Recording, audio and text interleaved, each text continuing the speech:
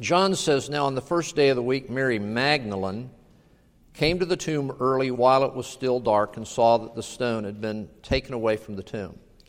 So she ran and went to Simon Peter and the other disciple, the one whom Jesus loved, and said to them, 'They have taken the Lord out of the tomb, and we do not know where they have laid him.'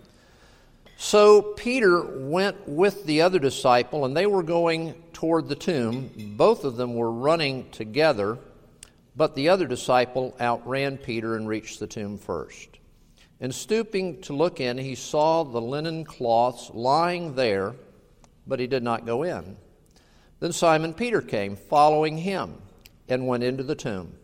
He saw the linen cloths lying there, and the face cloth which had been on Jesus' head, not lying with the linen cloths, but folded up in a place by itself. Then the other disciple who had reached the tomb first also went in, and he saw and believed, for as yet they did not understand the scripture that he must rise from the dead. Then the disciples went back to their homes. But Mary stood weeping outside the tomb, and as she wept, she stooped to look into the tomb, and she saw two angels in white sitting where the body of Jesus had lain, one at the head and one at the feet. And they said to her, 'Woman, why are you weeping?' She said to them, 'They have taken away my Lord. I do not know where they have laid him.'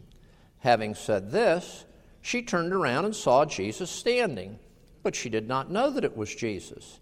Jesus said to her, 'Woman, why are you weeping? Whom are you seeking?' Supposing him to be the gardener, she said to him, 'Sir, if you have carried him away, tell me where you have laid him, and I will come and take him away.' Jesus said to her, 'Mary.' She turned and said to him in Aramaic, 'Rabboni,' which means teacher. Jesus said to her, 'Do not cling to me, for I have not yet ascended to my Father. But go to my brothers and say to them, I am ascending to my Father and your Father, to my God and your God.' Mary Magdalene went and announced to the disciples, 'I have seen the Lord,' and that he had said these things to her." On the evening of that day, the first day of the week, the doors being locked where the disciples were for fear of the Jews, Jesus came and stood among them and said to them, "Peace be with you." When he had said this, he showed them his hands and his side. The disciples were glad when they saw the Lord. Jesus said to them again, "Peace be with you. As the Father has sent me, even so I am sending you." And when he had said this, he breathed on them and said to them, "Receive the Holy Spirit. If you forgive the sins of any, they are forgiven them. If you withhold forgiveness from any, it is withheld." Now Thomas, one of the 12, called the twin, was not with them when Jesus came. So the other disciples told him, "We have seen the Lord." But he said to them, "Unless I see in his hands the mark of the nails, and place my fingers into the mark of the nails, and place my hand into his side, I will never believe." 8 days later, his disciples were inside again, and Thomas was with them. Although the doors were locked, Jesus came and stood among them and said, "Peace be with you." Then he said to Thomas, "Put your finger here and see my hands, and put your hand and place it in my side. Do not disbelieve, but believe." Thomas answered him, "My Lord and my God." Jesus said to him, "Have you believed because you have seen me? Blessed are those who have not seen and yet have believed." Now, the first thing we want to talk about this morning is, what did the resurrection mean to Jesus himself? And I think the first thing that we would see is that Jesus is using the resurrection with the disciples to prove that everything that he had said concerning himself was true. So Jesus saw that the resurrection made his specific claims true, and then because the specific claim was true, all the other claims, promises, and prophecies that Jesus made were to be accepted by us as true. So when Jesus comes behind those locked doors on the first day of the week, Jesus came and he stood among them. He speaks to them the words of peace. He shows them directly his hands. These are the hands of the one who has just been crucified. So what Jesus is showing them in showing them his hands and his side is to say, you see, you're seeing me. I am the self-same man who walked amongst you in Galilee, in Jerusalem, and the same one who was crucified. I am the one who has said all of these things to you, that I would be delivered into the hands of sinful men, that I would suffer many things, that I would experience a violent death, and on the third day that I would rise from the dead. Now, you see me, you now know that everything that I have said particularly about this event is true. And then he's going on to use that to say, every other thing that I've said to you and promised you from my heavenly Father, you are to account and accept as true as well. So I think the first thing that we see here is the demonstration of the truthfulness of Jesus. Now, Jesus also, it is shown, uses the resurrection as a vindication to be sent from God.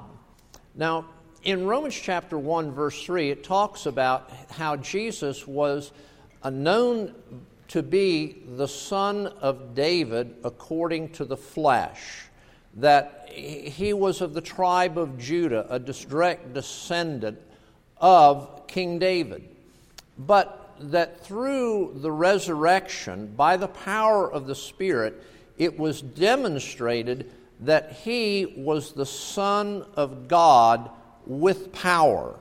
That the resurrection showed the world that he did not come into this world on his own, for his own glory, for his own sake, but rather that God the Father had sent him, and he had sent him to do the things that he had done, and that God had accepted all that Jesus had done, and that this is demonstrated and vindicated in God raising him from the dead.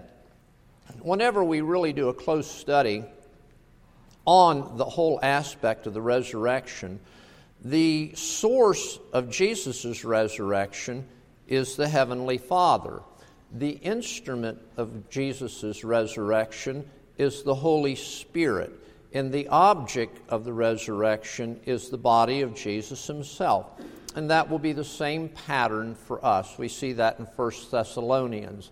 The exact same pattern will be germane to our own resurrection. In the Father's time, he will be the one who decides. Remember how Jesus says no one knows when the Son's going to return? It's only known to the Father in that sense.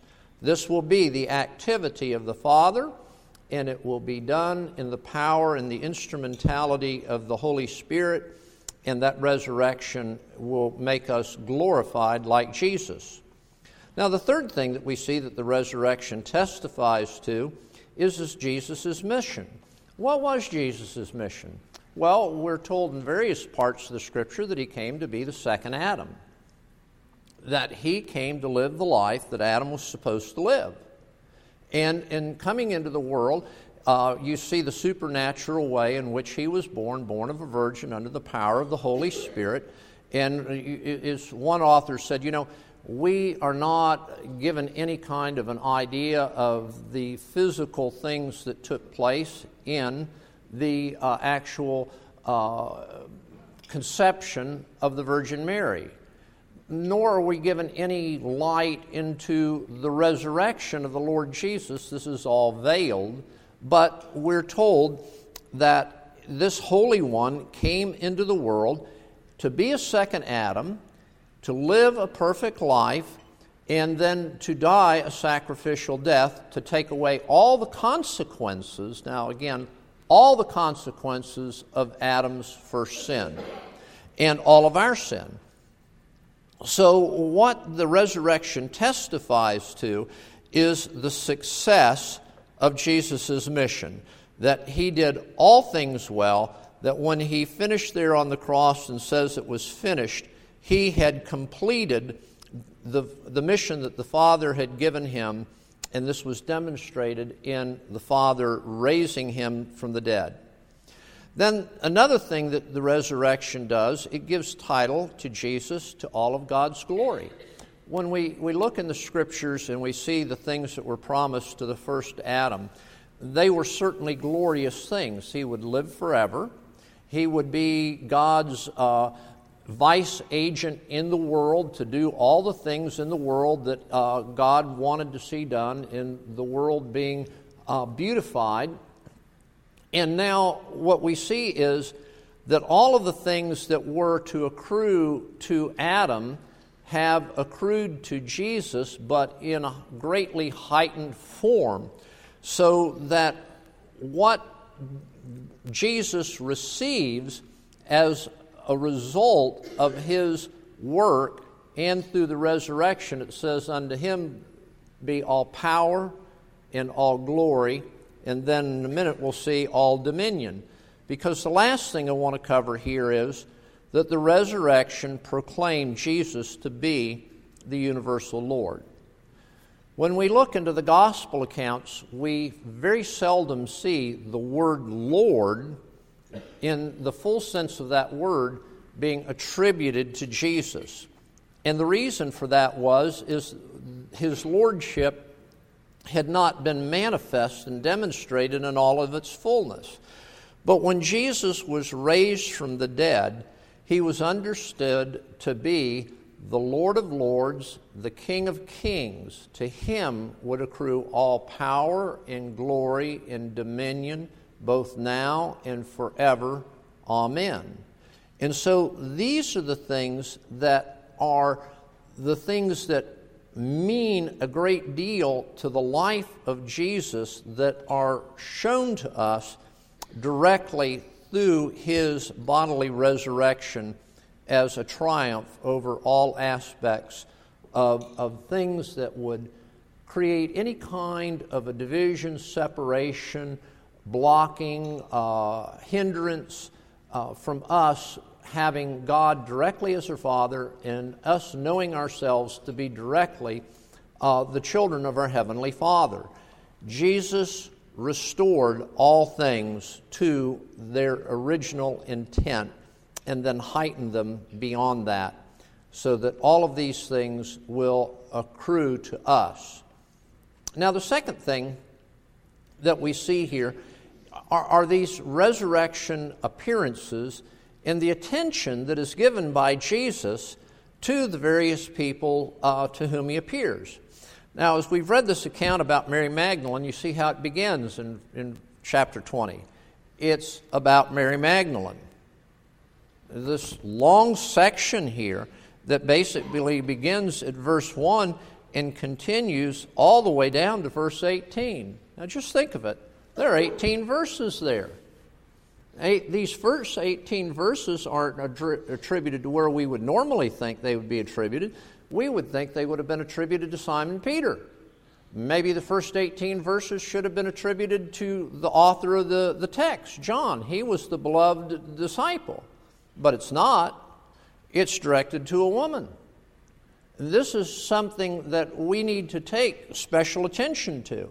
The sense in which the person of Jesus sought to enhance the stature of women in that time and for all time. And that should affect the way we think of women as well. And notice that this woman, the one we know so much about, what do we know about her? From her, Jesus cast out what?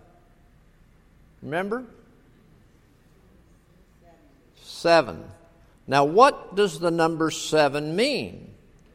Well, it's the complete number. And so when we say that it's the complete number, it means that this woman, Mary Magdalene, was completely demon-possessed. That's how bound she was. It's not that she had one, its name was John, or its next one was Charles, or something like that, and you get to the 7, you got them all named. That's not it at all.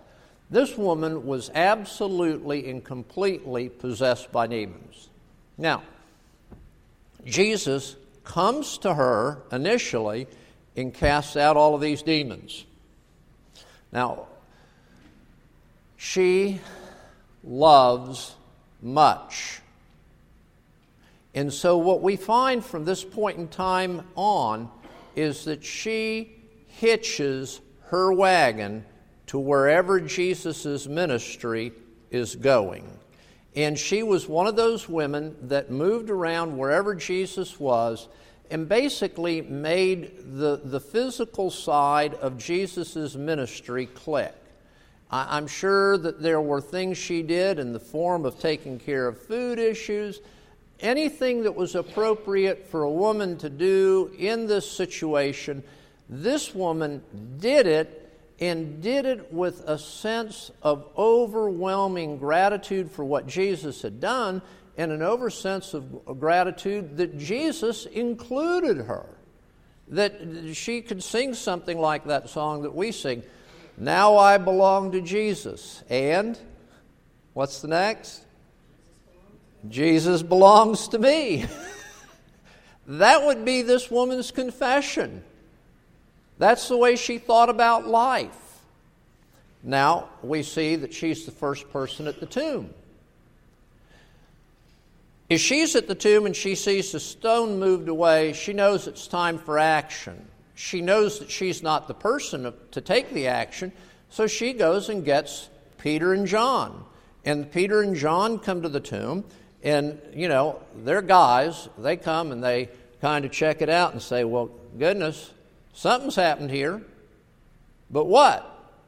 Well, we don't know. And by the way, those Roman guards might be coming back. It might be the time to ski-daddle on out of here. And so Peter and John are gone. What do we find?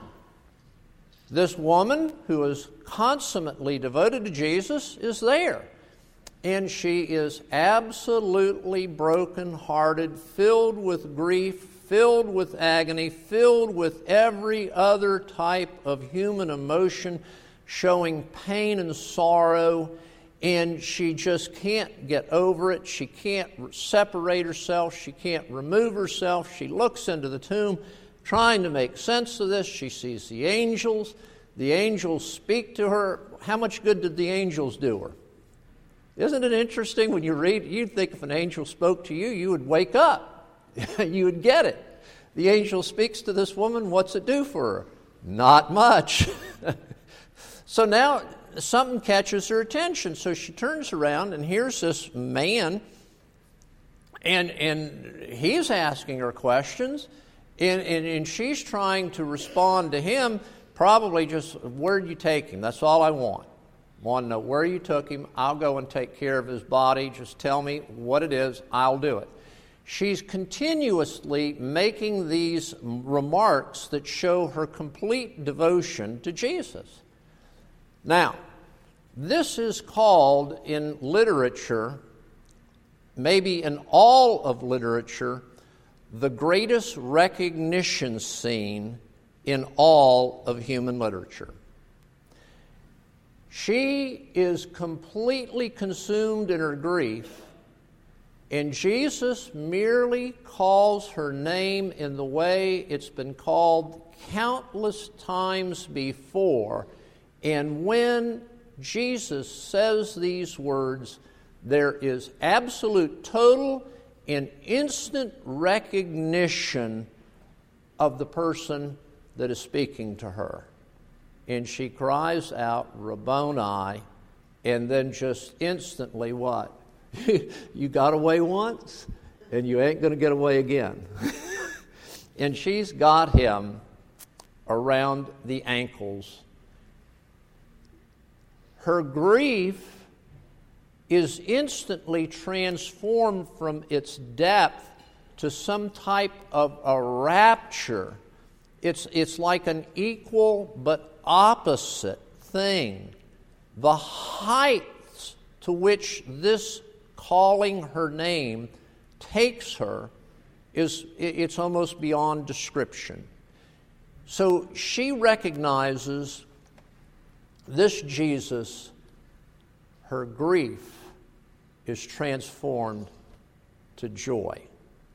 Now, what I would want to say to you as you read each and every one of these accounts, we're going to talk about a couple more of them, but that's the pattern that you're going to see. The greatness of the need and the greatness of Jesus meeting that need. That's what we see in each one of these accounts of the resurrection. Now, the second person to whom we know that Jesus made himself seen, we know exactly zero about it. All right, that's to Simon Peter. Now, on the male side, there was probably no one experiencing more grief at Jesus' crucifixion and death than Simon Peter. But added to Simon Peter's grief was this almost unbearable sense of self-reproach, self-loathing, and shame, and guilt, and humiliation of his wickedness in denying Jesus 3 times. So here is Peter, and from time to time, some of you show up at the office and you say, okay, I can't take it anymore. I want to tell you what I've done. Now, the honest truth is, I don't think anybody really tells me what they've done. I think if they've done this much, I end up hearing about that much. That's just kind of the way we are, isn't it? But whatever the much is, Simon Peter felt more than any of you will probably ever feel about himself. So if you've been caught up with some sense of self-loathing and in some self-reproach over your sins and failures, this one's for you. Jesus meets with Simon Peter. Now, us ministers are always supposed to hear what you say, tell it to Jesus, and who else? Nobody. Isn't that the way you want it? That's what a pastor's for, isn't it? Tell it to the pastor, which is a means of helping me tell it to Jesus. We want to walk away from the pastor's presence with the sense of Jesus has heard it, and Jesus has forgiven it, and it's in the past. That is exactly what Jesus does for Simon Peter. It's secret. It's deeply personal. It's never to be on the pages, written down, or on an audio reproduction for anyone to know about, gossip about, speculate about. All we know, Jesus sought Simon Peter out. And the language is, he appeared to Peter. That's all we know. Enough said. That's what we should take away from this. Well, we see that he met to the apostles, and we have a pretty full account of that here. Jesus came to them. It's that pattern again. We're worrying about, can we go to Jesus? I've got all kinds of people that do dumb things, sinful things, wicked things. So what do? Well, I'm over here. Which way you going? Well, if the church is over here, I'm going over here. That's not very bright. No, Jesus seeks these people out. He comes to them. He appears to them. I can tell you when I was converted, I sure wasn't looking for Jesus. Bank on that. Now, Jesus comes to them. He shows himself to be the same person that they had known. Not merely physically, but relationally. This is Jesus. This is Jesus who people did all kinds of dumb things to, like Peter. Lord, you don't want to go to no cross. That should never happen to you. What's Jesus say? Get thee behind me, Satan. You see over and over again Jesus' pretty strong words dealing with those, but the strong words didn't break a strong relationship. This is the lover of our souls. And so Jesus goes to them and shows that he's still the lover of their souls. All their fears about their rejection, all their guilt and shame about it and their failure, all of that, there's an Old Testament parallel. It's found in the last or the next to the last chapter of the book of Genesis. After Jacob's death, the sons of Jacob came to Joseph and said a lie, as far as we know. They said, while your father was alive, he said that we should come to you, Joseph, and say, please forgive what we did to you when we sold you to the Arameans. Now, as far as we know, Jacob never said that. You remember? What's Joseph say to them? You meant it for evil. What? God meant it for good. This is the kind of a pattern here. Jesus comes to them and basically he calls upon them to resume their discipleship just as if this was a blip on the screen. And again, I say to you, some of you have done some things and you think that you can't, it's not a blip on the screen. You think it's some kind of a, enormous blight, like Macbeth and the thing, the big line, out, what? Damn spot. So you've got the damn spot running around and you can't get rid of it and you think it'll never go away. Well, look at this and see that Jesus thought it was a blip. And the discipleship is to be resumed as if this is a thing to make the relationship stronger, not weaker. To kind of consummate that, he eats fish with them. There's fellowship. There's nothing more intimate than around a table in fellowship. Now, I won't be able to go through all the others, but you see what he did for doubting Thomas. Thomas said, unless I will not believe. The words are emphatic. That stopped Jesus? He shows up and says, come here. Here's my hand. Put your fingers right there. Here's my side. Put your hand right here. Don't be disbelieving anymore. This was Thomas's area. This is how Jesus met it. You see, there were two unbelievers in the mix that still need to be taken care of, found in the book of Acts. It says, first he appeared to his own brother James.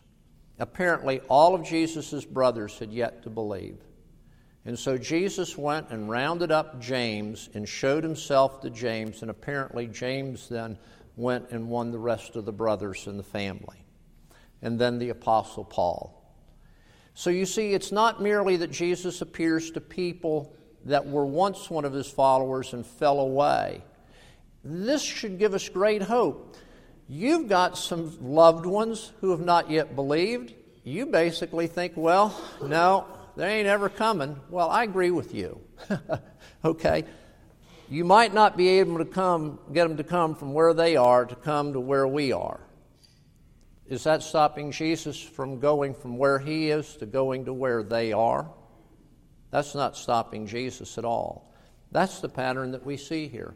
We should never give up on anyone. And that's the message of the resurrection.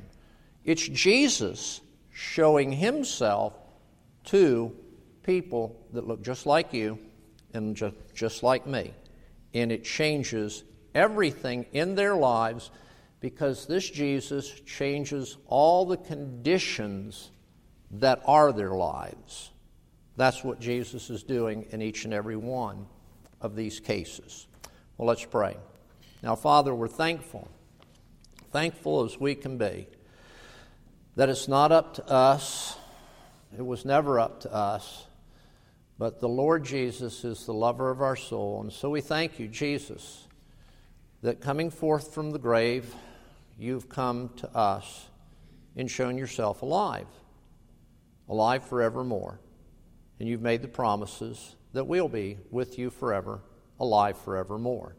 Now continue to change us, but we pray for loved ones, parents, siblings, children, friends that are dear to us, close by us today and far away today. Would you be the God of resurrection that goes to them and shows yourself alive to them? Bring them out of spiritual death and darkness into spiritual life and light. We pray in Christ's name, amen.